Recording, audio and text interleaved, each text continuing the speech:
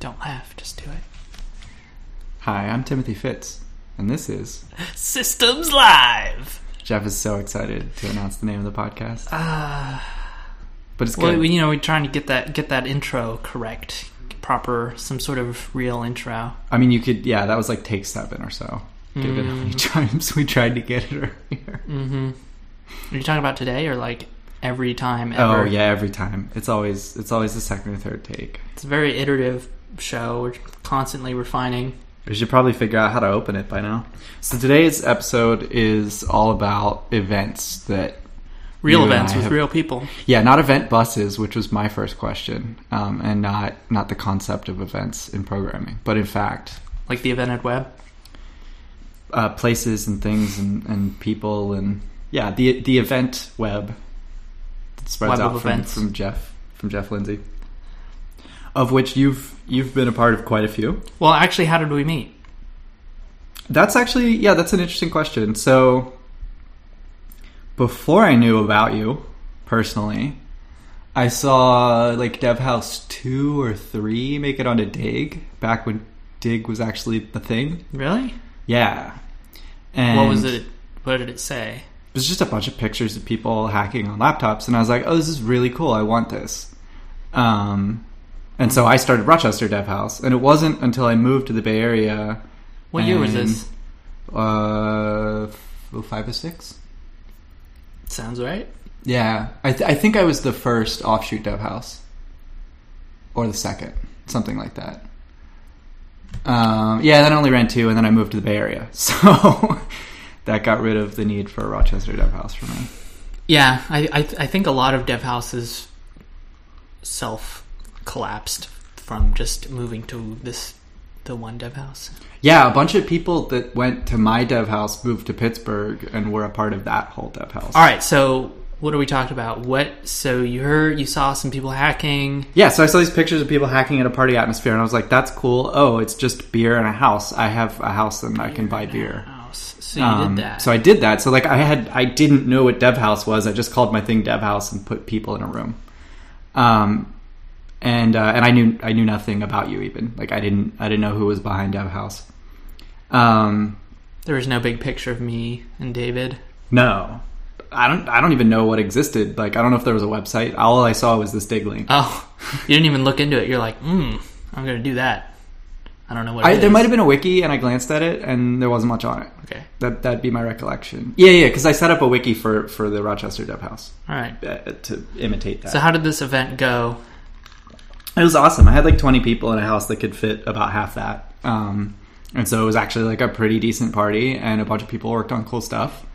And it worked. Everyone was happy and wanted it to happen again. And so we did a second one. How many did you do? Just the 2. So, and then you went and started coming to the real ones. Yeah, so so a good friend of mine, David Reed, basically gave me a job at Apple as a contractor, and that was how I got to California. And he had been going to DevHouse, just coincidentally. He didn't know that I did Rochester DevHouse. I didn't know that he went to the real one. And he was just like, hey, come have lunch with some people I know. And so we like met and had lunch. I had no idea you did DevHouse. That's probably like the first month I was in California. Yeah, actually I forgot that's when we met. But you came to DevHouse. Yeah. So, super happy DevHouse was the event. Do we want to even start with Funhouse? Funhouse we could, but I wanted to ask you how, while we were on the topic, like how did it compare to your events? I mean, my event makes perfect sense if you say let's run DevHouse in Rochester, and you say that the person running it is in college, and so probably 4 out of every 5 people there was a college student. And like actively going to school at the time. Whereas I feel like DevHouse is when I started going there, slightly older crowd, 23, 24, 25 programmer full time. Yeah, just barely, but the difference is huge. Yeah. Because like the real DevHouse, which I'm going to call it, air quotes around real, was way more like people doing big things in interesting ways. And the Dev House in Rochester was a lot of people just dipping their toes in, which was basically where I was at in my life too, in terms of like things that I had built. So yeah, that was the biggest difference. And like that also maps sort of to the difference between Rochester and the Bay Area. It's just like the tech scene in Rochester is way, way smaller. Okay, so yeah, I guess I should have expected an answer like that, but the vibes were surprisingly similar. Yeah, exactly. That's kind of the interesting part is that the like the differences are not the interesting part. It was the similarities, right? And it was really easy to do. So I thought it was crazy that nobody was really doing that sort of thing at the time. Honestly, people still aren't doing it in the same way, even though there's a lot of hackathons and stuff, but. Corporate influence. Yeah, I guess that had a big. It's influenced it in interesting ways. So, what do we? I don't even know how to. Where do you want to start in explaining this? Well, let's go chronologically and just sort of cover the high level of sort of your event experience, since mine sort of mixes in with yours anyway. So can you explain what Funhouse is? Because I never went to one. So, Super Happy Funhouse was an event. It was just a party. It was honestly just a big house party that a friend of. Actually, I didn't know him that well. His name was David Weekley. His name is David Weekley.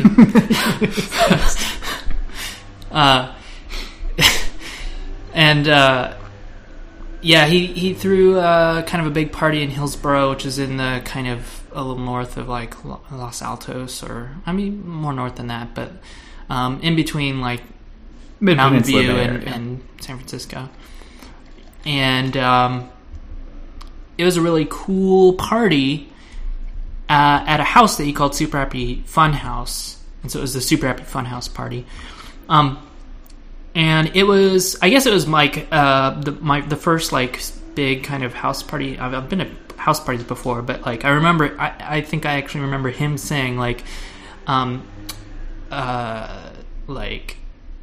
was a legit rager. Or maybe it was Nathan who said this, but like said something like, aren't post college parties, house parties so much better, or something like that? Because it was like, and I remember like just because of David's like network and people I knew, like almost everybody there was involved in software and startups or like worked at Google.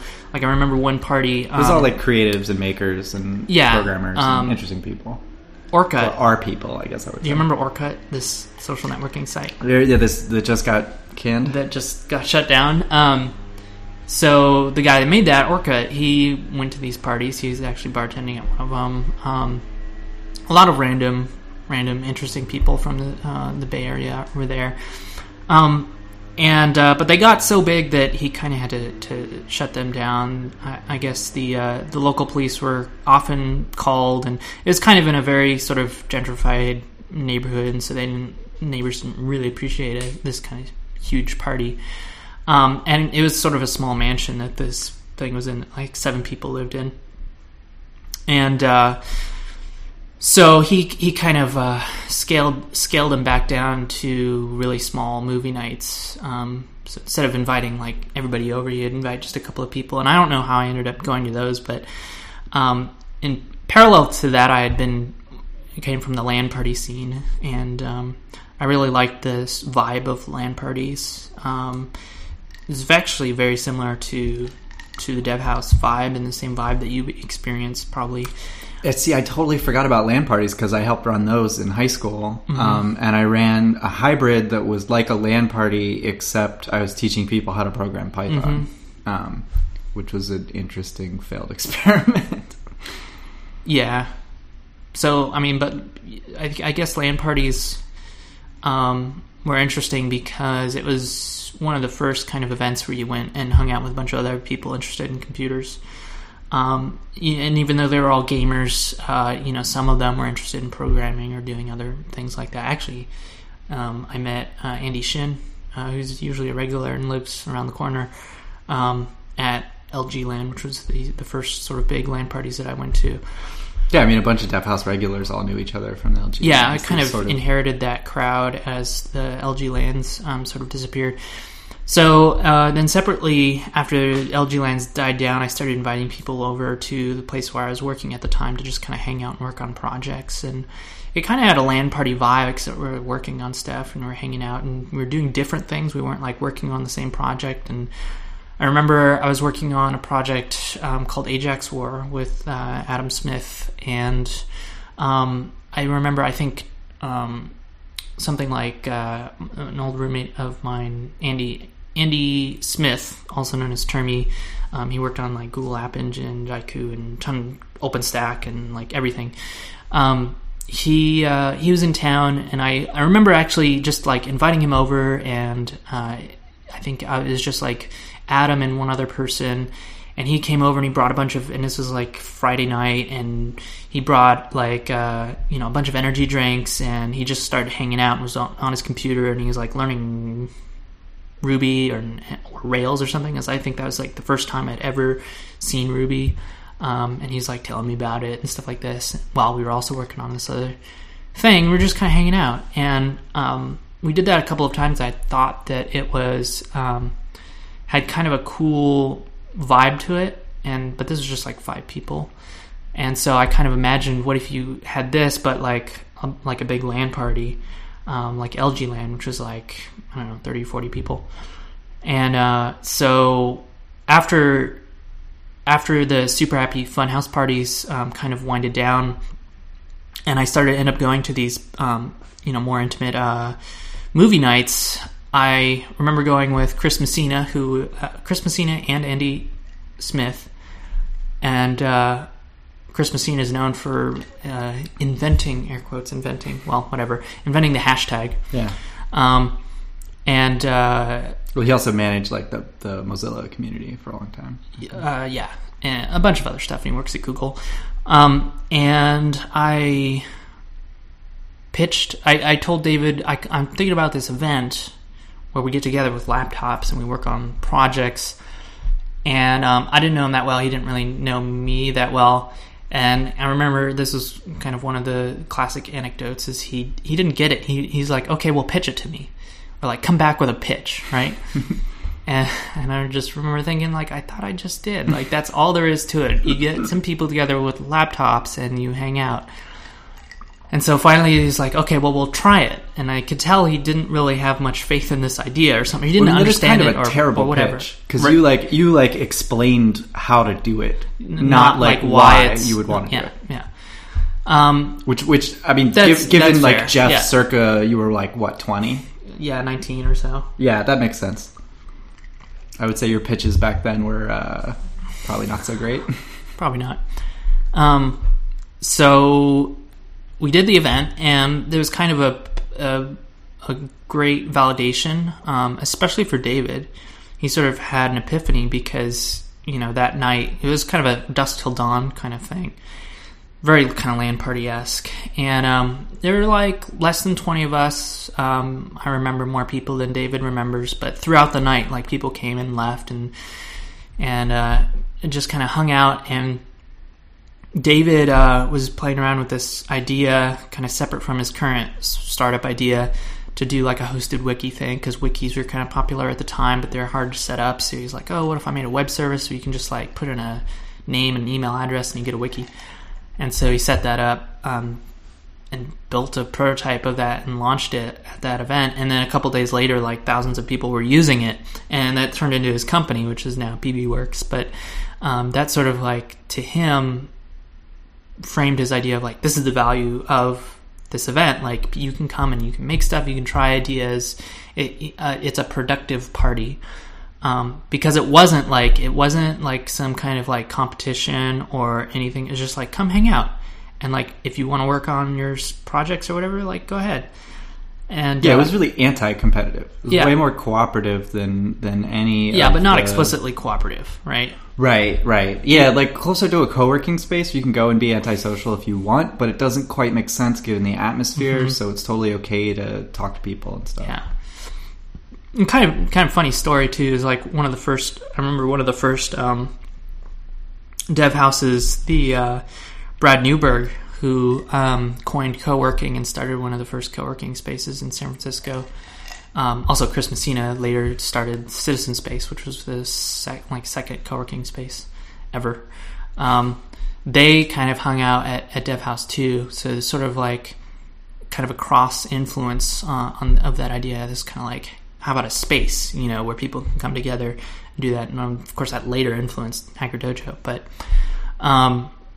so that's all it was. But it just happened to be that the people that we knew were, like Scott Beal from Laughing Squid, which is a really popular blog, and Andy Smith, he knew tons of people because he's a popular guy. David knew tons of people, and so you had a lot of really interesting people at these events, and you just kind of it's very accessible, though. It wasn't like Foo Camp. Yeah, that's kind of the magic of at least early Dev House to me, especially different from like the offshoot Dev Houses, is that it was both like, here's a cool vibe and place, but also like, here is where the internet actually is physically. Like, you'd be talking to someone about a random technology and someone across the room would be like, oh, I wrote that. Mm-hmm. And you'd, how, really? And then that person would come over and like, you'd both be wrong. And that like giant leap forward in ability to progress on a problem. Like in any room, you can just be like, hey everyone, I have a JavaScript question. And like someone walks over and is like, oh, it's this thing I know offhand. Yeah. It was very interesting. And that seems actually a lot more hard to replicate, that specific aspect of it. Yeah. But and there were also people doing like new interesting things or experimental things. Like I remember being excited about a lot of really interesting stuff that people were working on. A lot of those projects kind of died, but we're still like, I'm still influenced today by. I mean, I got to see a demo of what's the WordLens, which was recently acquired by Google. Yeah. I mean, that was like years before it shipped, and Ottavio worked on that a lot at Dev House, like many Dev Houses in a row, and it was really interesting to just see continual progress. And when he was first showing it, I don't even think he had business on his mind. And I looked at it as like, that's a really cool hack. That's so cool. And then, I mean, maybe he did, but he wasn't talking about it. And then suddenly like, oh, it's a business, and then it's a successful business, and now it's acquired. Just interesting. Yeah, I'm trying to think. There's some other really cool stuff. I remember there are a lot of like, I remember we were trying to like quantify the value of Dev House, and it's just so hard. But like, it's always anecdotal. Like, I went to a meetup. I think it was a Python. We were talking about Python meetups earlier. I went to one. They would often be at Yelp, and I went there and I ran into this guy. I forgot his name by now, but like, he's like, yeah, I'm the director of engineering here. I was like one of the first hires, and they hired me. They met me at Dev House. Right, so some random guy got a job at some startup called Yelp and became the director of engineering there. Oh yeah, so Dev House had an absolutely no recruiters policy. Well, I mean, that is kind of a subtle thing. I mean, there was a lot of... At some point it gained it. Yeah. But, well, the thing was there was a particular... I really tried to do a lot of engineering around... I did a lot of weird experiments, and then other people kind of followed... On the event itself. On the event, like kind of social experiments, and Joel kind of continued in that. He kind of thought a lot like that. But we're just very explicitly designing in the same way that we talk about like intentional lifestyle design. It's when I really got into things like I was really into experience design and like interactive design from games and stuff like that. But just kind of like think about intentionally designing experience and how you can sort of engineer people's behavior through like emergent things, like by setting up an environment that encourages certain things. And I had so much fun doing that kind of stuff, and I don't think anybody ever noticed. But like some of the things, like I remember playing with the layout and trying to encourage people to kind of, not be so spread out and like use up so much space so we could fit more people in. So like one trick was, well, we'll actually put more chairs at a table than you would. So it sort of had that like affordance, like, oh, you can sit here, and there's another chair there, so I should make sure not to like use up enough space, because someone might sit there. And if you see an empty chair, you're going to try and sit there. All kinds of weird little things like that. Later on, we tried things like trying to encourage more social interaction. We had a lot of time we ended up serving dinner a lot. And that used very like at the original Dev houses in the house, like the kitchen was very popular because it's where the drinks and the food were, and it was kind of the social center. Did the food thing start with Tom Harrison's mother making food? I remember she did that once, but I can't remember. Like, that was amazing to have homemade. No, that was like the pinnacle of that. But like, it started from just like, it was a potluck style. We told people that, or it evolved into that. And people that we knew just started bringing like these amazing, actually like Tomiko Rast and the Rasts, they made a lot of food and would bring it. And that, you know, encouraged other people to bring food and like cookies and snacks and all that stuff.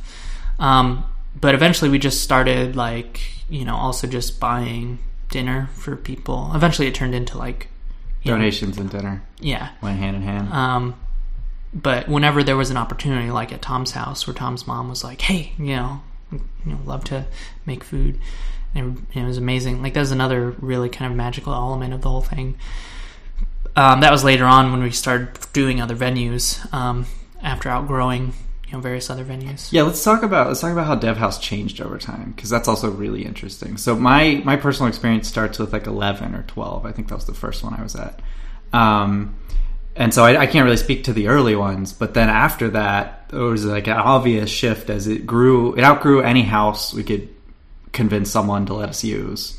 And then it went, I would say, slightly corporate compared to being completely anti-corporate. It went, we'll embrace them in the ways that we think we can do that without losing whatever. And so then it was held at Sun and Microsoft. And so can you talk about the early years and then the shift over time?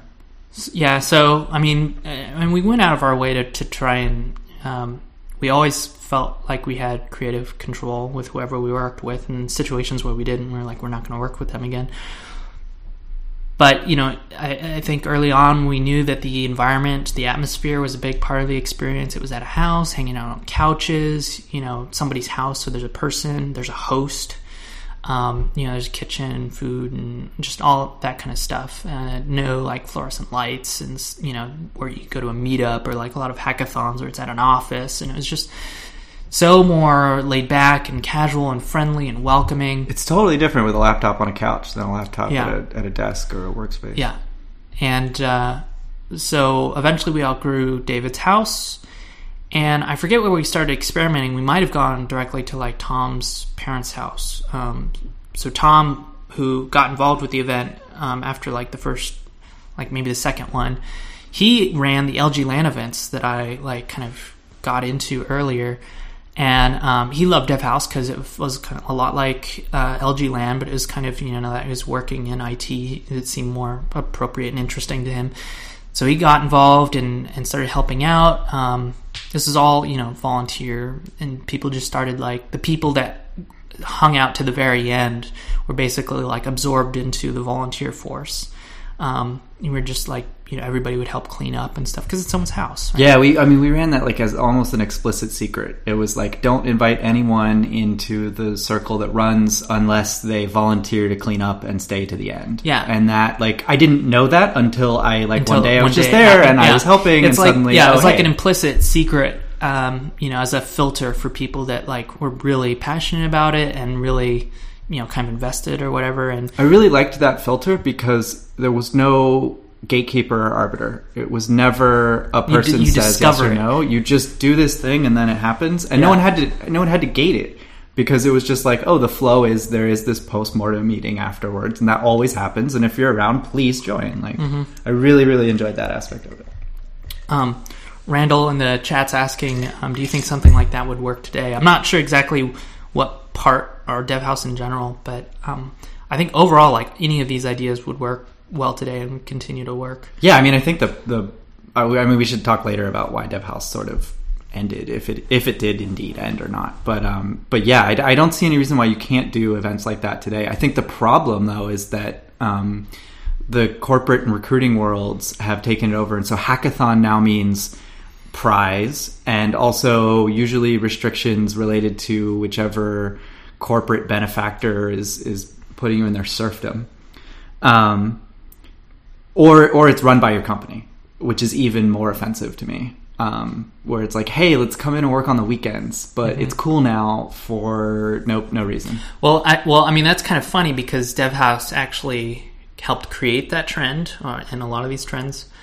So another interesting story is that whole, I mean, other people probably in parallel came up with this, but I know there's some direct lineage in a lot of startups in Silicon Valley that were directly inspired by DevHouse, including Facebook. So Facebook's internal hackathons were inspired by DevHouse. I think there's even like a Quora question thing about this, but basically the guy who brought it up to Zuckerberg at lunch had gone to DevHouse parties, and he was just kind of describing it, and Zuckerberg was like, yeah, we should do that at Facebook. And so they did. Now it's like a kind of a core part of their culture,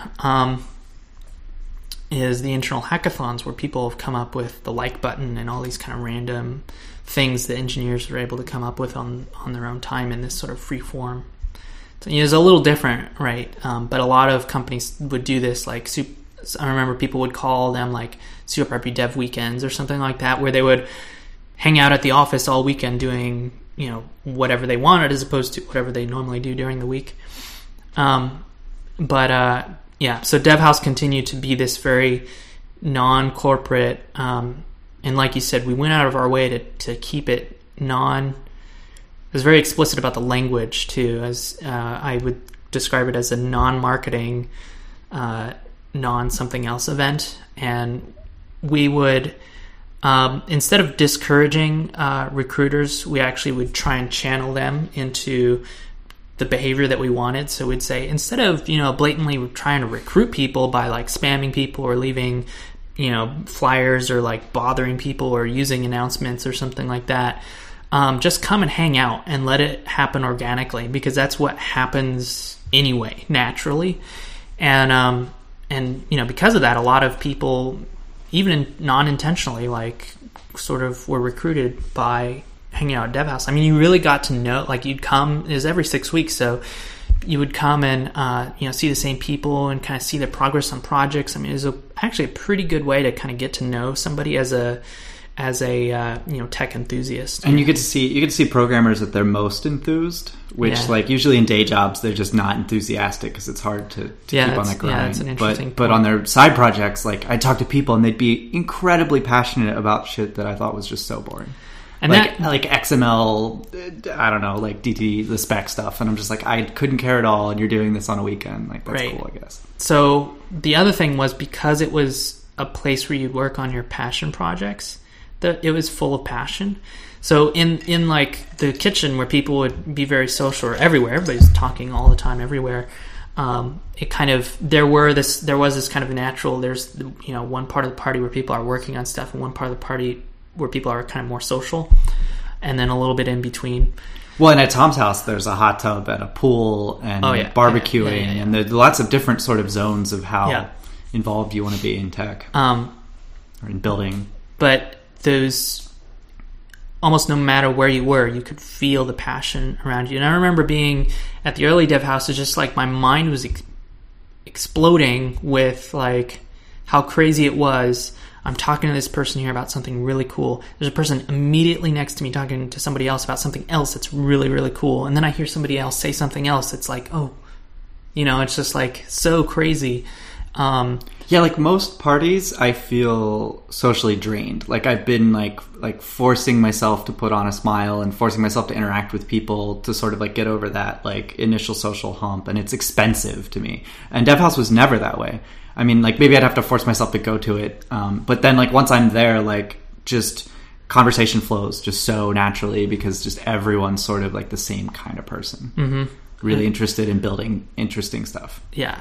There's so many moments where you kind of realize the impact. Like people would say, I moved here for stuff like this, or I mean, Joel moved from San Luis Obispo pretty much for DevHouse. Or they would say things like, I found my people at this party.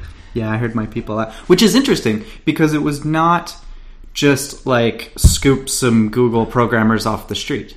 Because I definitely went to quite a few events in Mountain View that were like I would be the only Googler or one of two non-Googlers, and people would assume that I work at Google accidentally. And like specifically, it wasn't all programmers. There was a lot of artists, UX people, creatives, people knitting, maker stuff. Exactly. Yeah, it was all over the place. It wasn't too heavy into the like robotics. It wasn't like you have to have something physical, but there was everything. There was a little robotics, bit of there's game development, and that was another thing that I'm super. I don't know. Maybe just because of having something like DevHouse, like everything else just doesn't seem good enough. But I'm super annoyed by almost every meetup because of the fact that it's limiting itself incredibly by focusing on one particular technology. And, it's great to kind of dive deep, but it really does, like, you can still talk about a particular technology a lot, next week I'm going to Cloud Austin, which is like, it's more general than like a Docker meetup, but they're having a Docker day. And so it's a day, about Docker. And so there's more value to that. And I think that's produces a healthier community and a more, diverse community and overall, better community. So that direction towards more general, I think is really valuable.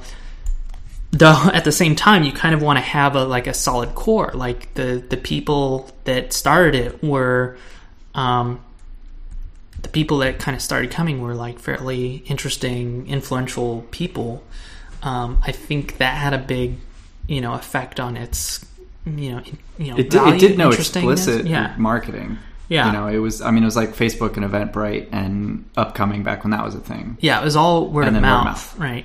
But and it's funny how it would just kind of like in the first bunch of events, it would just double in size every 6 weeks. Everyone brought a friend. And then, that comes back to like some of that social engineering. But like I wrote an article on that was like how to invite friends to DevHouse. I don't know if you remember that. Yeah, because DevHouse is hard to explain to people. Yeah, so there's like, well, let's give them the tools to do that. I got the idea from Nintendo. They did it at an event one time, and I was like blown away with how intelligent it was in social engineering, like teaching people how to market your event in a very subtle way. So I wrote this article called How to Invite Your Friends to DevHouse that not only explained it, but told you how to explain it to people and why they should come. And so Derek, you wrote, or you made a little cartoon for DevHouse. Was that for that article, or was that? It was around the same time. I don't think it was specifically for that article. But, and he only came to a couple of events, but because we were working together on TIG Source at the time, I had the idea. So I had the idea for something like this to visually, like a comic, and I actually had like a storyboard version. Yeah, like I knew exactly what I wanted, but I didn't know anybody to do it. I was like, Derek, perfect. And he did it, and it was awesome. Derek, you do art. Yeah, and he made it, and it was very popular. People still reference it today. But for people that, I don't know if we could find it. Yeah, well, we can add it to the chat later, or someone in chat can find it, so that we don't have to hear you typing through the mic. But it was basically comparing two events. So the first event, it was like two programmers. They're at a party. They're holding drinks. They're looking at each other, not saying anything. You can see the background. There's like some people in ties or whatever. And the first guy asks, "So, what's your business model?" And they're both like obviously like programmer nerd types. And the other guy responds and just kind of being like frustrated. And that was actually taken by something Andy Smith said one time, which was he was super annoyed when people would ask, "What's your business model?" Apparently at one time, and I guess sometimes, but like it used to be very popular, people would ask, "What's your business model?" Well, I mean, it also used to be really popular to not even remotely have one. Right. But it still is. I mean, that's why people started asking, right? Yeah. But that was kind of indicative of like, well, that's what you're interested in. That's like the context that we're talking about business and like the startup value and all this stuff. When these two guys, they're more interested in the technology and this is also sort of like .com recovery. Yeah. Like boom bust. So what's your business model is also a little bit of business people being like, we're not going to get fooled again. But no, it was this like almost toxic, startup culture influence everywhere, so that everyone was hyper focused on like the one or two recent celebrity startups. And that I believe that's still true. Yeah. If anything, it's gotten worse. Like, it's hard to say because the industry's gotten so big that now they care about 4 or 5 instead of 2. Is that better or worse? I don't know. But I mean, just kind of it's not much different. Still, the idea was that they're focusing more on the technology, or the like business side of it, and the startup. Like, it's all about the startup. Like, you're an entrepreneur, you're doing a startup, you're gonna make a ton of money, you're gonna be the next millionaire or whatever, right? Right. Yeah, the whole startup. That's still a thing. That's still huge. Oh, yeah. And completely, and compared to like this culture, which I'd eventually just describe as like hacker culture, just wasn't getting enough love. Like, and that's where, there's kind of balance. That's part of what makes Silicon Valley great, is not just that entrepreneurial, ambition, and all the infrastructure of VCs and stuff, but actually people that are trying to do things, just kind of explore the possibility space in technology and try new things just for the sake of it, because they think it's interesting to themselves. It's just like, and that's where a lot of really interesting ideas come from. And so if you don't support that part of your culture, then you're going to get what you basically have now, which is a bunch of like, oh, it's just this startup again, that whole echo chamber thing. Yeah. I feel like hacking is way closer to like pure math, where you're like, why are you researching quaternions? Because there is no answer. It's just math. Mm-hmm. And then like 20, 50, 100 years later, a use comes around for it. And then suddenly it becomes an important thing. Or maybe it doesn't. Maybe it's never important, but you don't know when you're building it. And maybe for you it doesn't matter because you're satisfied, you're happy. That's what you're into. Oh, yeah. That's the thing. If you go and you look at the like really influential thinkers in the sort of like information field, which like leads into computer science, but like what, Turing and Church and all those great thinkers, like when you read about their lifestyles, they were like shut-in, hermit, half crazy super nerds working on problems that at the time they thought were worthless because everyone else thought they were worthless. They just did them because they were so driven to find the answers to these questions they had. Mm-hmm. And you would never get that with a startup. Yeah, they think on a timeline of 4 years at the most.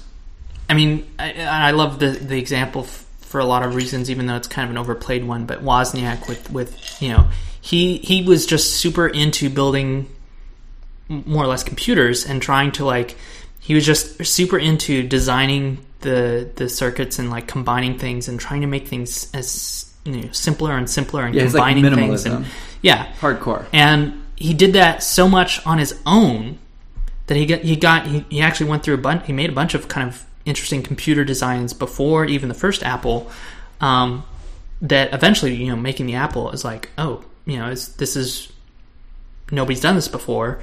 And then later, he kind of took all that knowledge and took it even a step further with a bunch of stuff with the Apple II. So it's just that kind of, finding, Jobs arguably like found Wozniak and sort of, productized that passion that he had, right?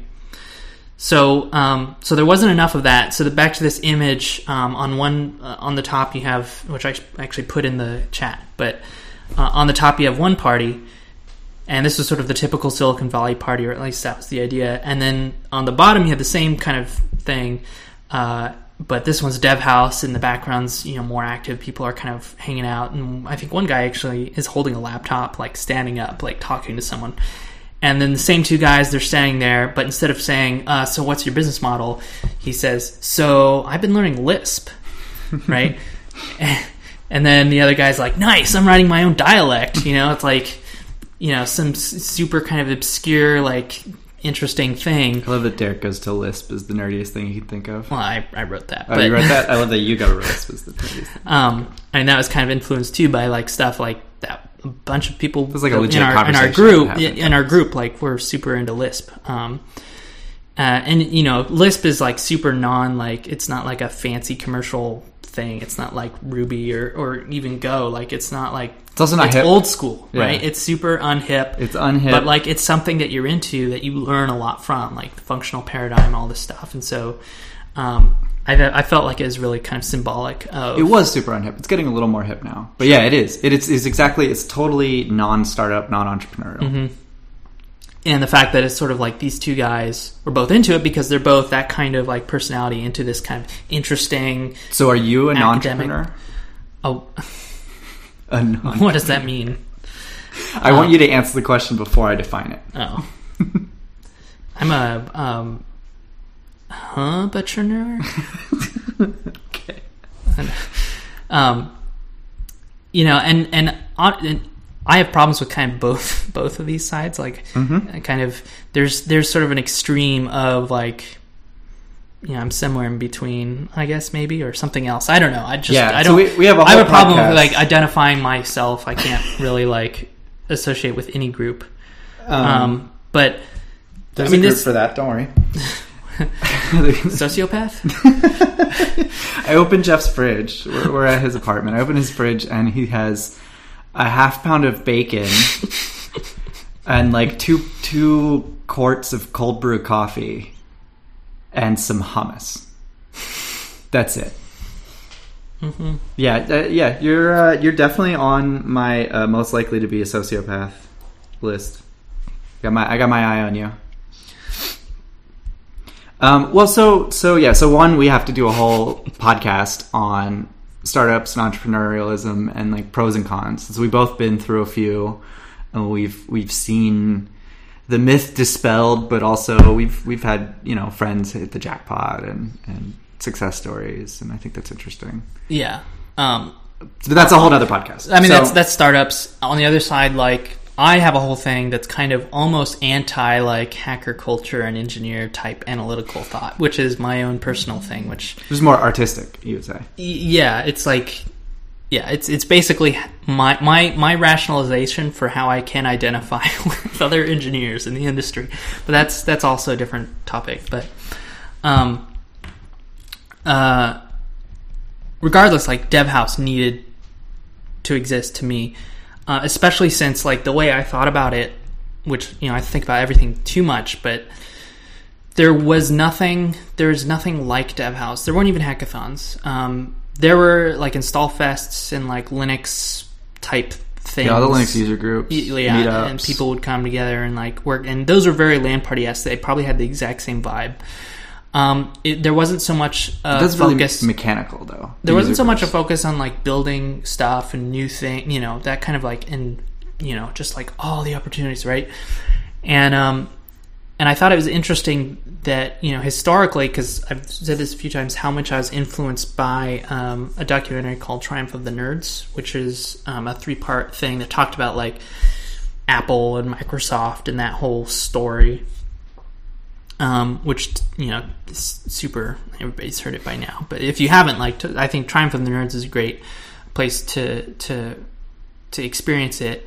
But one of the things I learned from that was about the Homebrew Computer Club. And the Homebrew Computer Club, I kind of saw a lot of similarities. One, it was just a bunch of random people that got together with this interest in this idea of computers that didn't really exist, or, you know, the idea of computer-related technologies. The personal computer didn't really exist, and there were computers, but, you know, they were talking about like the Altair and stuff like that. And it was not really sponsored by any company. It was very open, just people coming together, and there's like some structure to it. Yeah, I feel like the like biohacker body modification scene is in a similar place right now, where like that's not mainstream and there's no accepted practices, so everyone's doing their own thing. So at a meetup of those people, you're not like sharing established knowledge or teaching people. It's not like a Linux user group where it's like, oh, the answer is known or could be known.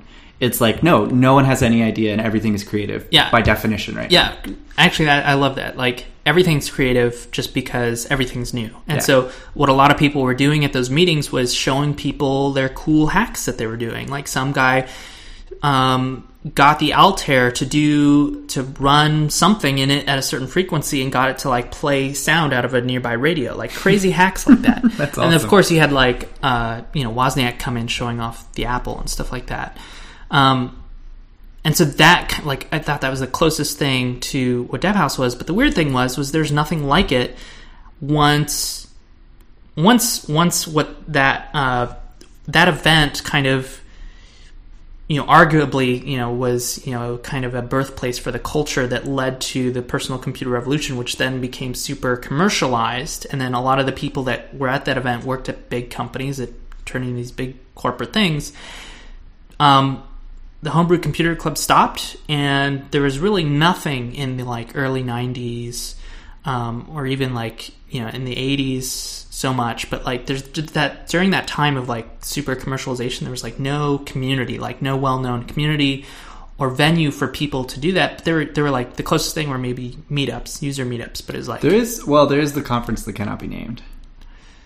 I mean, I think I can name it, but I don't know that you can, so I don't want to name it on here. But that that's a conference. Yeah, it's pretty close, but not regular. That had the same problem that Foo Camp had, which was it's closed off, it's exclusive. Yeah, so we're talking about an underground conference that's not that underground. I don't care anymore. It's called Hackers Conference. Okay. I just didn't want to out you, since there was a book called Hackers that kind of also went over through all these stories of influential hackers.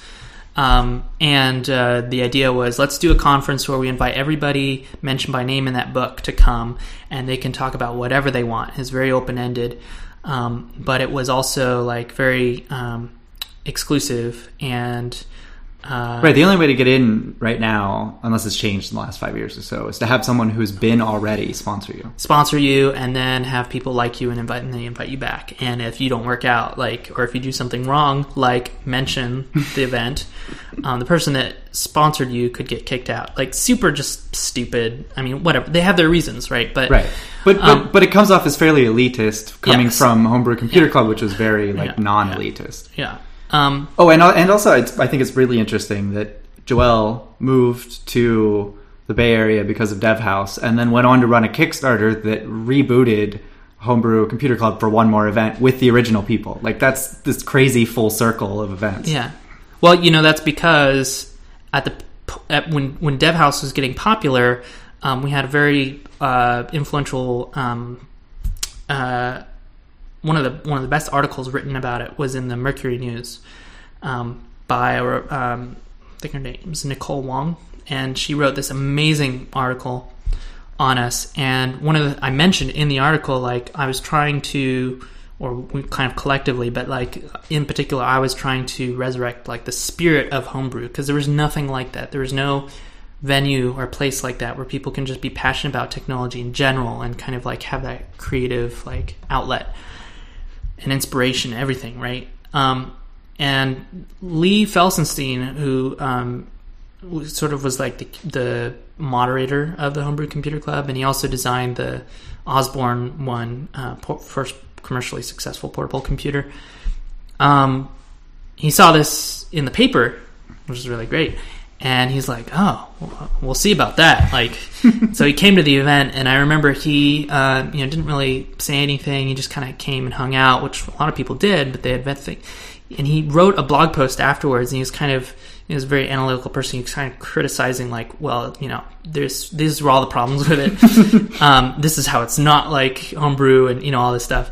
But he kept coming back, and so he just kind of became, and then we noticed that he was there, and we started talking to him, and because we, Joel and I were super interested in homebrew and that kind of era, and so we actually invited him over to a lot of DevHouse planning meetings and stuff like that, and asked him shared ideas on how can we get people to interact more, all this stuff, and talk more about his ideas and his vision. What did Homebrew Computer Club never achieve? What did you want to do? He is surprisingly old to be going to parties full of 25-year-olds at this point. Yeah, but what's funny is we had such an age range, and it worked. We had little kids coming. We had people from the older generation of hackers coming. That's why it's weird to describe it as a party. I probably made more friends over the age of 60 at that event than any other possible way I can imagine. Yeah. So he, continued to stay involved all the way up till, Hacker Dojo, and then him and Joel to try to reboot in historical. Joel's super into a lot of historical stuff in computing, so they did that Kickstarter for that homebrew sort of recreation. That was really cool. But that's also sort of an artifact of the DevHouse phenomenon, whatever it is. Yeah, the banner. Oh man, there's so much to talk about. So can we quickly go over the just like myriad of other events that you put on, sort of, because like Dev House worked, and it worked for a little while, and then I feel like, and I don't want to put words in your mouth, but I feel like then you looked around and went, okay, what other things can we do this to? Like, this is cool. What else is out there? Let's experiment with more things. And so from that, EduCamp and ThinkTub and what else? I mean, I did a lot of experiments, but part of that was because I knew from Dev House that it was easy to do these experiments. And what I think is more interesting is that it influenced other people to do experiments. So another story that I like to tell is you don't see a whole lot of them, but every now and then you see events that are called like Bar Camp or something camp or something like that. And a lot of those kind of have this heritage back to the original Bar Camp event. And so there's Foo Camp, and that was put on by O'Reilly Media, and that was invite only, and it was like celebrities. Yeah. And then Bar Camp was a bunch of people, mostly people that hung out at Dev House. And specifically, I remember from this blog post, Tontek Chalik, I always forget. Yeah. And Ryan King, who I think eventually later worked at Twitter. I forget where he's working at the time, but they were coming home from the second Dev House, and they were talking about Foo Camp because apparently Tontek was something like he was almost invited or not invited, and he was like, "Oh well, we should just do our own for everybody." It's sort of like an alternative to it, and they're sort of like, well, why not? Like, it's, these guys doing Dev House, they just got together at a house, so why not, just try and do this other thing, like try it. Super just like grassroots, just like whatever. And so they did, and it was kind of an interesting story because there's like maybe 5 of them. Oh, Matt Mullenweg also came to a lot of those early Dev Houses, who wrote WordPress and runs WordPress. And so Matt and Tontek and Andy Smith again, and Ryan, a couple of other people, Eris, Chris Messina, they got together and kind of brainstormed this idea of more or less the same format of what the Hackers Conference was, which is, you could describe as like open spaces or whatever. They're like, more people know about this, but it's open format where you don't have an agenda. You just have people show up, and you have a grid of like slots and rooms, and people just come up to it and write what they want to talk about, and people just sort of self-organize and go. So it's kind of like, or they call it, an unconference is what they call it. And Bar Camp was one of the first like super big like conferences, and actually kind of spun off, and there's like bar camps all over, specialized bar camps, generalized bar camps. So there was the original Bar Camp, and then as far as I know, there was Bar Camp Block, and then nothing. Mm-hmm. Like in terms of like the original crew putting on, which is really interesting to see one event, and they only put on Bar Camp Block because like so many other bar camps had happened that it was like, whoa, it's weird that we haven't done one. Yeah. So that's like how did that even happen? I don't know. So I wasn't around for the original Bar Camp, but I did go to Bar Camp Block, which is in fact where I published Continuous Deployment for the very first time. I like wrote it up on a note card, and then like 10 people showed up with like, what is this? Oh, that's cool. Yeah. It was very, very small and intimate, and I'm like presenting like some PowerPoint I wrote the night before on my laptop, just like pressing the space bar, and everyone's looking at the laptop screen in front of a bar. Yeah. So there were one of the interesting things I liked about Bar Camp that Dev House didn't do very well was they designed the idea of Bar Camp to be around replication. Mm-hmm. So they did that a lot better than Dev House, and so basically everybody that was there was sort of trained to understand that this idea is easy, it's repeatable, and you should repeat it. Which is not necessarily what the message from Dev House, like explicitly, right? But it was explicit, sort of in the like culturally in Bar Camp. And they tried some interesting branding things. As far as I know, it's the first open mark. Community mark. Yeah, whatever. Yeah, I don't know if that actually worked out, but the idea was to try, and that was sort of where the idea came from. I would say it worked. Like they had like one egregious violation of their name, and the community sorted it out by basically shouting it down. And but as a social construct, but not as necessarily like a legally defensible like concept. That's true. Yeah. But, yeah. I don't know anything about the legalities of what they do. Nor do I doubt that they could hire a lawyer to figure it out, which I'm sure you just could do. So a lot of neat stuff came out of Bar Camp, and then I didn't even know until the sort of like closing remarks where Tontek was like, and we were just really inspired by what these guys were doing at DevHouse. And it was funny, like, because I knew Tontek, but he didn't know me, and I was like, he thought it was David's event. A lot of people thought it was David because I'm sort of the quiet one. And then that's when Tontek started talking to me.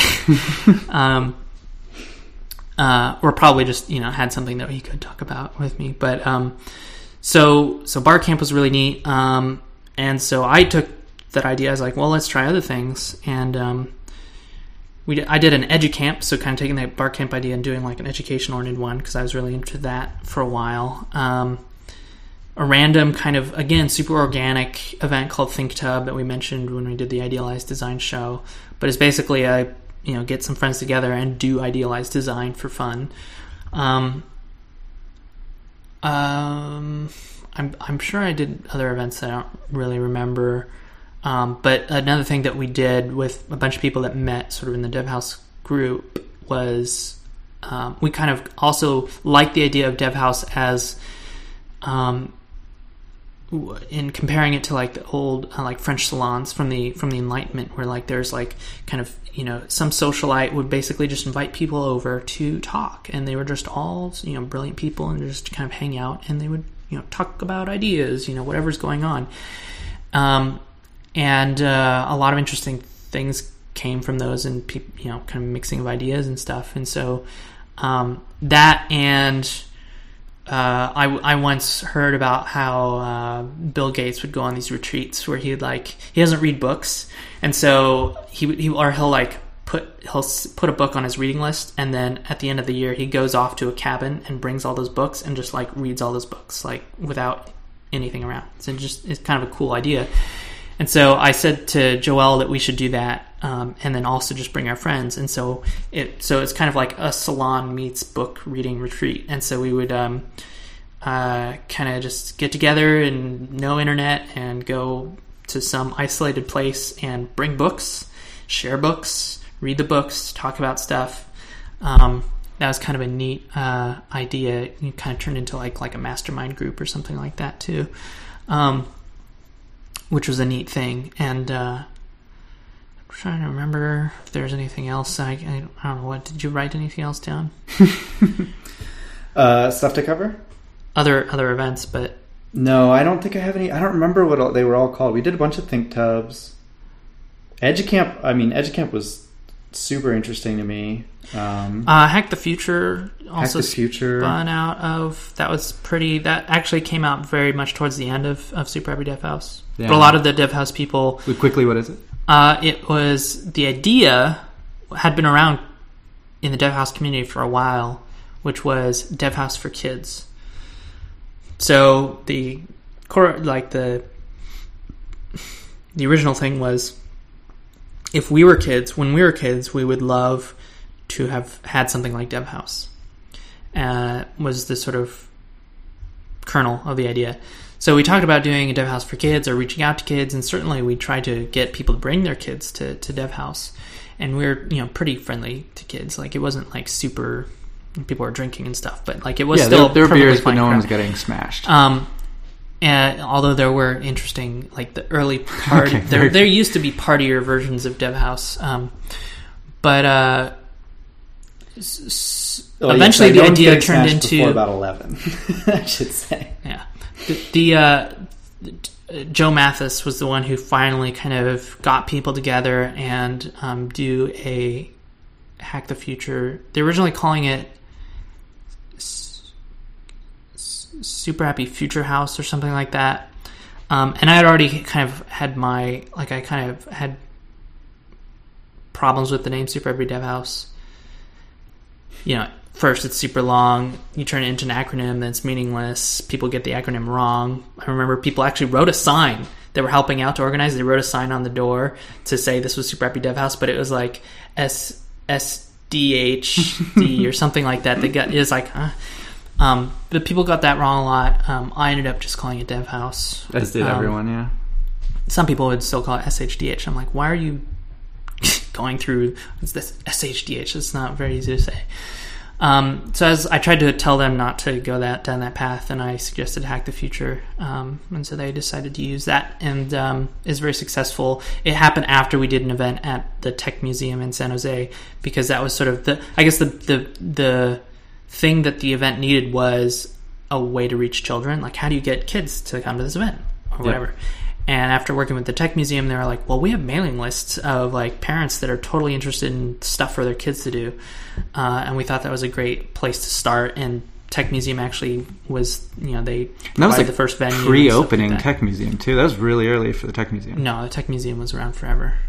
Oh, am I thinking? I grew up here, so am I thinking of computer science? Yeah, computer science. Okay. Yeah, Computer History Museum. Yeah, that's what you're talking about. Which is where Joelle's been doing some events and stuff. So the Tech Museum was kind of neat because I was super into that when I was little, and then I eventually we worked together on doing Dev House, which was kind of neat, and which led to doing the Hack the Future event.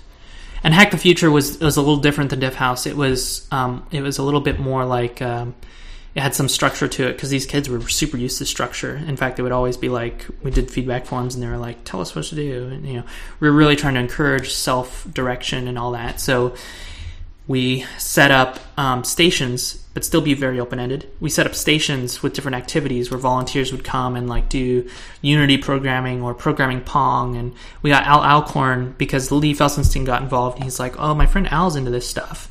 And Al wrote Pong at Atari, and so he would come and teach people how to solder.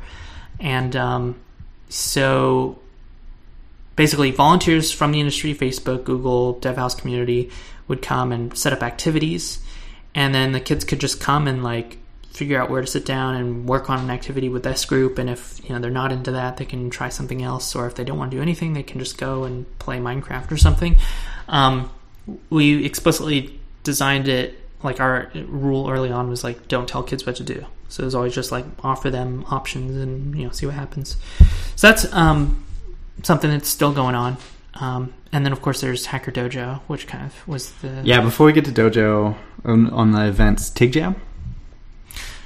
Oh, TIG Jam. So I mentioned Derek Yu before, and TIG Source. And TIG Source is...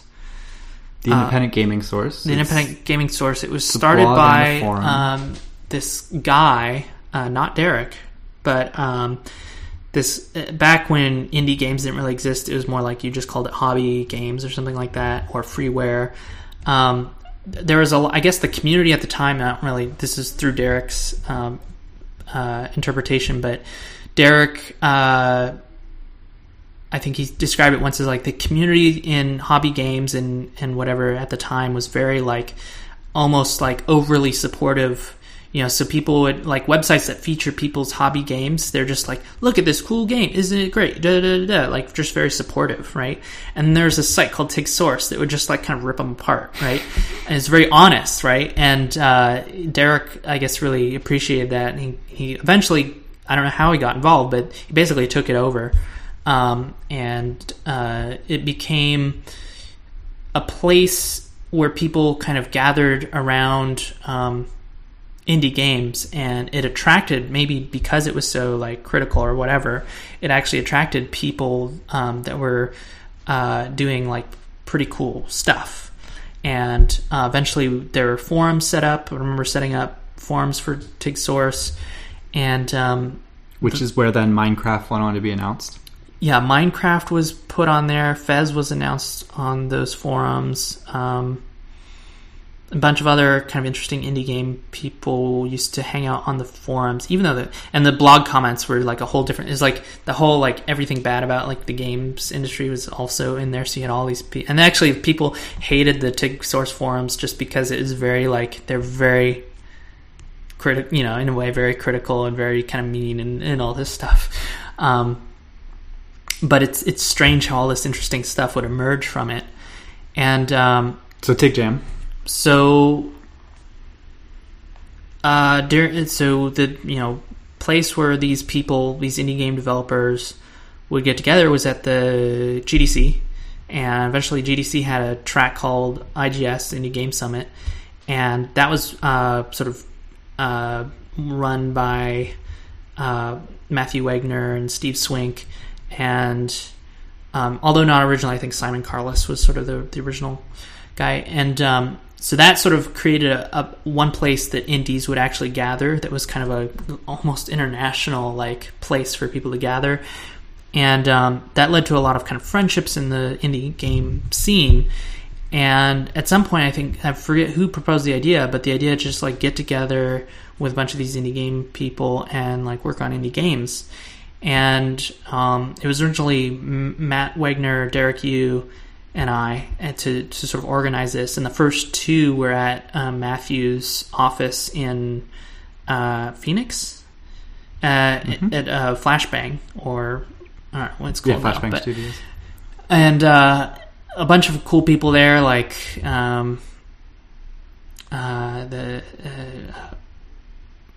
the Meat Boy guys. I met Danny B there. Tower of Adam Goo, Atomic. Danny B. It was a Dan really, Tabar, really crazy talented scene, but a lot of those people weren't famous yet, which is what's crazy. Is that to me? Like I went to a party with 20 people, and out of them, I think half now have like commercially really successful indie games. Adam Atomic. He's the reason why I found out about Austin, and moved here. Ultimately, he introduced me to Fantastic Fest, but. So, and I said, well, and there were a lot of like competitions and stuff like that. They were again very competitive, and I was like, well, let's just, kind of inspired by DevHouse. I was like, well, let's just make it open-ended, and let's, go for a goal of making something at the end, and we'll do demos and stuff at the end, but just otherwise be very open-ended. And it was almost like starting DevHouse over, but with this game development subgroup, which was very like these super talented people and really fun people. Like those people are just amazing to hang out with, and so that was really fun. And then Tig Jam again, just like grew. It got more and more popular, and now we hold them at Hacker Dojo, and almost like DevHouse. It's like I kind of just don't want to organize them because it's too much work. But so that's another. So when's the next Tig Jam? Daniel and also I Ask. Okay, so Jeff has no idea, and he's working on it. We were talking about it on email, but we don't know. So Tig Jam was cool, and then ironically it moved from Phoenix to the dojo, which is a great segue. Yeah, so the part of the challenge with DevHouse was eventually like having a venue, and we did. When we outgrew David's house, we tried some other places. We were at like random warehouses or like someone's house in San Francisco or whatever, like just random places, trying to maintain the like vibe. And eventually we got big enough that we had to work with bigger companies. And actually one of the first ones was Sun Microsystems, and they were very like most of the companies we worked with were people that approached us, and they gave us a lot of leverage in terms of throwing an event that we thought was still DevHouse, and they would give us resources, and we'd be like, we want to do this, we want to do that, and they would do it. Eventually someone was like, oh, we should get Google to do it, and then Google was like, oh sure, we'll give you a space to do your little event, right? And they're like, and these are the rules, right? And and is very, very hands off, and it was probably one of the people still enjoyed it, but it was not people's favorite event. And that was a weird one. It felt very much like you were just in a Google office. But we wanted to, and Palantir was another one. Palantir loved us, and they were really great at like they got the thing, and they actually helped us start DevHouse operations in for the DC event, and everything. Yeah, good. So there were companies that got it, and we really appreciated it. But we also wanted to never like do one with the same company a bunch, right? Because we wanted to maintain this concept of vendor neutrality and community driven and all this stuff. So we would intentionally rotate. When we did have to work with companies sponsoring. I remember it feeling a little bit like a deal with the devil. It was like, well, we'll do this, but only if we can get all of our like things written into the contract. Yeah, exactly. And we really tried to work with people that approached us, because that gave us sort of the leverage to do, give our demands. Yeah, and it like tripled the stress of running the events. Because at the same time, like the event runners, it's bigger. They would help out, but at the same time, so their demands get mad at things happening. What it became easier to run the events. It became harder to find good venues. Yeah, that was, and then get everything set up. I remember all the there's a period pre-production of work. time that's what where was hard. we were like announcing late intentionally to drive down attendance so that we could fit into the better spaces, which was really weird. That was like a whole year of that, and that was really weird. Yeah, growing pains. As again though, like kind of I thought that was super interesting that we could use that, and like Joel super got into the idea that we were like, it was a tool that we could use to like engineer people, because we never set it up to like limit people. We didn't have a number of tickets or anything like that. It was always open-ended, and so we really grew as big as the place could handle. And if there were just too many people would naturally leave. So yeah, like I remember the first one in San Francisco was at a warehouse space, and people just started turning around and leaving. Yeah, and there's not a lot we can do about that. But yeah, I mean, for money, like for a thing that doesn't make any money at all, you know, you live with what you can get. Yeah. So it was difficult to find venues, and the idea was, what if we started our own venue that not only was a place where you could hold events like Dev House and allow people to experiment with new events and creating communities, that it itself would kind of try and be a 24/7 version of Dev House. Like it would always be the Dev House like spirit. Just come here, work on stuff, hang out, like always a LAN party kind of thing was the vision. And then, you know, kind of co-working as well, because it's a very similar idea. And so that's where Hacker Dojo came from. And so Hacker Dojo, you know, inherited a lot of support from the community from Super Happy Dev House. Yeah, I mean, I was a founding member. Most of they made a plaque for the founding members because you had to like pay 3 months in advance before the space had been signed on. Yeah, we did a lot of really interesting things. And those were all Dev House people. But then it seemed like Dojo really took a life of its own. Yeah, it became it attracted a whole new audience. You know, because it's a 24/7 space, you need people there, and you know, it was all volunteer run for the first couple of years. But it was also like it was a space, like it was an offering, which is very different from Dev House. Dev House is like an event; it happens, it's once, it's over. Whereas like Dojo is like, this is a tool that you can use that might be useful. It was also, you know, an actual nonprofit. It had to sustain itself. It took a while to become an actual nonprofit, but it was run. I mean, there was someone looking at finances. Yeah. Outside of what does my credit card say I spent last night. Yeah. And that's a whole other story. Like a lot of really neat stuff came out of that, and is a really interesting story of how that evolved. Yeah, and at the time that Dojo started, Dev House was going pretty strong. I mean, it started to taper. When Dev House when Hacker Dojo was announced the idea, David, like I kind of pitched the idea of Dev House. David pitched the idea of Hacker Dojo. And he did it at Dev House 25, which was not that poster, but a different poster. And then that sort of kicked things off. It took about 9 months for it to actually happen, I think, from then.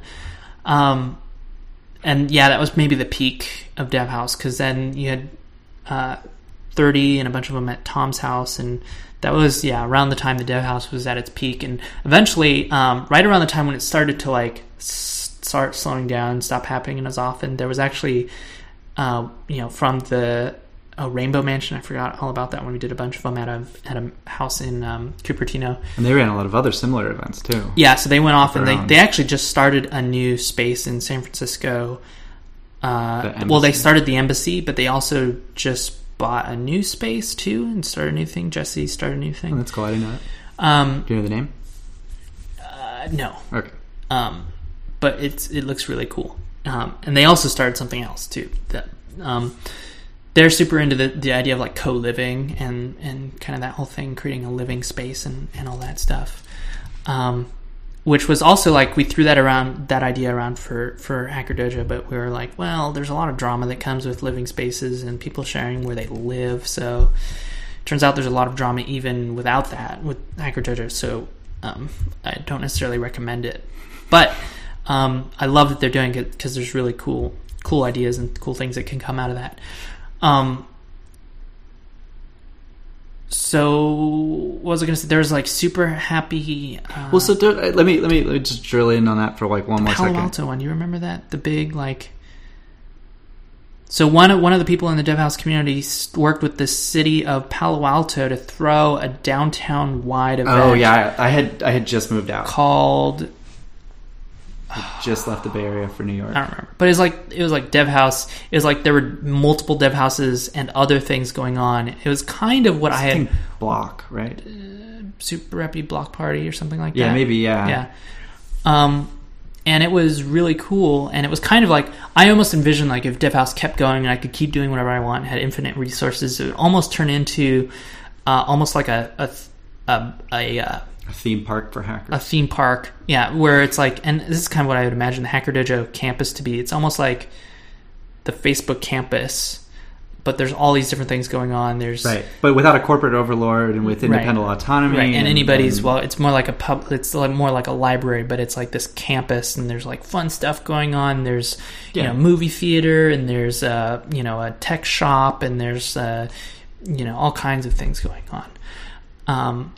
Which maybe could happen someday if Hacker Dojo is able to like someday fundraise and build its own campus or something. But Block Party was kind of an interesting like prototype, or attempt at that, and it was pretty successful. People liked it.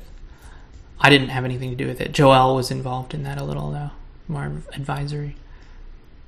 What were you gonna say?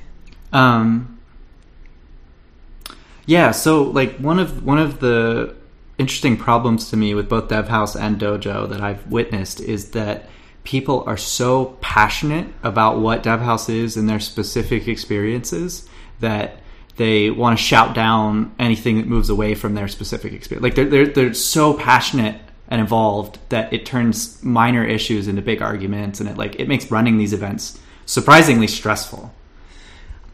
I mean, or it can. I've seen it devolve that way. Where like just two people are really, really passionate about their vision for this event that doesn't have an explicit vision, and then their visions don't align, and then every decision they make therefore doesn't align. Yeah. It's like one of the more interesting hard problems of decentralizing. I didn't see that as much with events. I don't know if you remember any specific examples. That's super true for Hacker Dojo and that community because of the investment. And and in Dev House, people would walk away. I don't think people would walk away from Dojo, but they'd walk away from Dev House. Like they'd walk away from a meeting, or they'd walk away from a frustrating interaction where someone doesn't get their vision for it. In Dev House, I saw it a lot with like people who wanted like a completely, totally quiet room at the party, and then people who wanted every room to have booze and be loud and party atmosphere. And you see like people with really passionate opinions on either side of that. Yeah, I don't remember that being a problem though, because we would try and accommodate all of those as much as the venue would allow us.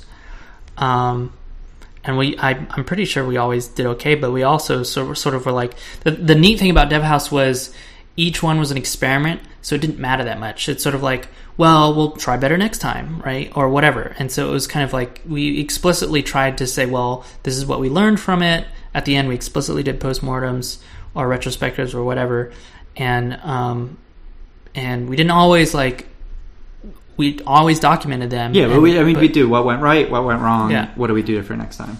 But it's very like agile planning almost. But and the thing is, like at the end of the day, people are pretty easy to please. Like unless it's a terrible experience, like overall the majority is going to be pretty happy because you're going to mostly do things right. I think coming out of it, that's what I've learned. And as an event planner or like the author or creator of anything, you see like all the negatives.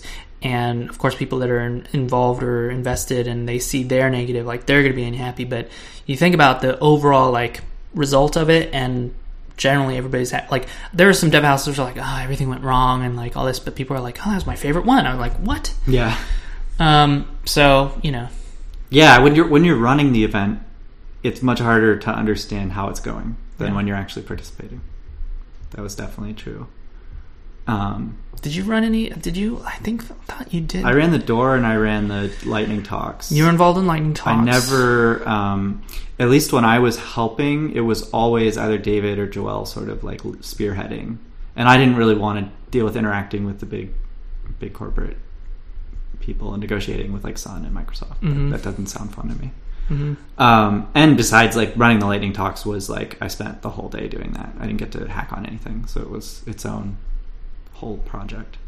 Yeah, but that lightning talks in a way helped add like that extra like thing that defined DevHouse, I think. Yeah. Which is a whole, I mean, I'm sure we could do a whole thing on Lightning Talks sometime.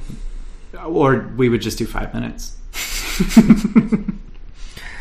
Because, like, honestly, I'm super annoyed by, like, unless you know that unless you're going to go all out and, like, record it and make it a big production, I don't like long talks. And so that's why I don't like most meetups. Like, almost every meetup, the talks that they have, or the talk or whatever, they could just be short lightning talks. And if you did that, more people would do it. It would be easier to find people. Yep. So, I mean, like I said, that's a whole different thing. Yeah. I mean, I'm ironically getting into podcasts a lot recently for sort of the same reason. Like, long form is hard to do with high production, but with cheap production, where I don't care that much about any given minute, I'm like, oh, this is boring, I skip forward. There's so much podcasting content out there from people that I'm interested in that, like, it's the opposite problem. It's like, oh, if there's ever noise, just skip it. Skip 15 minutes forward and see if you care again. Or contributing to that noise. Indeed. But I'm finding that like the internet has pushed everyone into short form media. 5-minute lightning talks are really useful and really nice. And for events, you want that short form, bite-sized, consumable, in the same way that for the internet and for spread and for viral, you want short and bite-sized and consumable. But what I'm finding is that the value that I'm seeing is coming from the long form that goes deeper than the bite-size, because I know the bite-size about most of the things I'm interested in. And so they form different functions. And I completely agree at these meetups where you get like, okay, there's 1 or 2 speakers, it's the Python meetup, and they're going to spend the whole time talking about packaging issues. Like, I will always hire people to deal with packaging issues if I can. Like, I never, ever, ever want to deal with that stuff, despite having had to do a lot. It's boring. There used to be this saying at conferences that the real value of the conference was in the hallways or whatever. Mm-hmm. Something along those lines. Oh, yeah. That brings up a great event. Yes by Yes Yes. Okay. So Yes by Yes Yes is... Which I haven't been to, but you have. A completely unofficial offshoot, as far as I know, it's completely unofficial, of South by Southwest, with that observation. South by Southwest as a conference sucks. Everyone who goes there regularly knows this. This is not a secret. No one talks, like, no one's hiding it. If you just Google, everyone will agree with this. The panels all suck. The speakers all suck. They're all hungover from going out and partying the night before. So Yes by was like... My talk was pretty good. Well, all the speakers suck, without question. I think my wife was on a panel there. Anyway, whoops. No, so, yeah, whatever. So Yes by Yes Yes was like, okay, why don't we just get those people to go to an event somewhere else that's cheap? Because, like, where doesn't matter. It's all just people traveling somewhere. So why not go somewhere cheap? And then just run an event that's, like, free, unstructured party the whole time. And like there would be like meetups, but like, so I went to one that was called Champagne and Socialism, and it was just, let's talk about non-capitalist forms of structure. And I talked a lot about basic income there, so it wasn't like pure or hardcore socialism or communism or anything. And in Champagne, it was a party environment. Like, it was this like conversational tone that I loved from DevHouse, and that was just it for the whole party. But then also, like, you know, at night it was a fairly wild pool party, and it was cool people, so it was still very much party. Yeah. In the South by Southwest way that most tech conferences are not party. So I really enjoyed it, except for the fact that our car broke down and we spent an extra week in the hot sun of horrible. Where was it? Southeast California. Where was it? Palm Springs.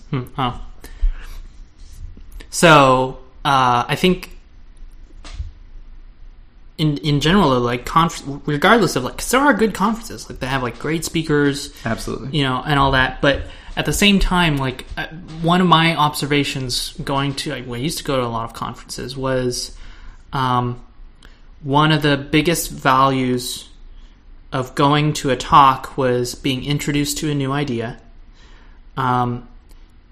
You would, if it was interesting and you were sold on the idea, which kind of ties into the idea of, like, education as inspiration or motivation. But you get introduced to an idea, you're going to, you know, if it is interesting to you, you'll look it up on your own afterwards and learn more about it. The other thing that a talk does is it shows you, it's sort of like an interesting people categorization thing. All the people in the room are interested in that same topic. And so the big things that a talk will do is, one, identify someone who's considered maybe an expert, and identify a bunch of people that are interested in it, and introduce maybe a new idea or new ideas. And then you can do that pretty quickly. And so an efficient version of that is more or less a lightning talk, not necessarily that you would have a bunch of people, but like that, the idea that the real value of a talk is often those things more than the content of the talk, I think was a very kind of valuable thing to identify. And then, of course, after the talk, people have real conversations and you look into things. So I've been learning a lot about teaching in sort of like the tech workshop environment. We have like 1 or 2 days. And like it's really boring if you don't have interactive sort of activities where like people break off into groups and talk to each other about things. It's weird that conferences don't do that. Like how great would it be if it was like an hour of the talk and then an hour of like semi-structured, semi-unstructured group discussion about the talk and like integrating that talk into your life. Like that would be so great. And then like if the talk sucked and you don't care, you just walk out and you go to a different talk. Yeah. You don't have to stay for the... I've seen usually like not as big scale, but I've seen conferences set up. I'm trying to remember. I think Twilio tried to do this at one of the first ones, or maybe it was another conference, but they tried to set up where they had 2 tracks. And they basically never had 2 things at the same time. And so in one room... There'd be gaps between. There'd be gaps, and you could use that gap in that one room to hang out and talk about that last one. Or if you wanted to, you could go to the other talk, and then there would be one after that. I forget where that was, or if it was even really tried. But PyCon, at least... so I haven't been to PyCon in like 10 years. But the last time I went to PyCon, they had a couple rooms that never had talks in them. And then... at the end of a presentation, sometimes, but not always, but most of the time, people will be like, well, if you want to talk about it more, I'll be in room 307 or something.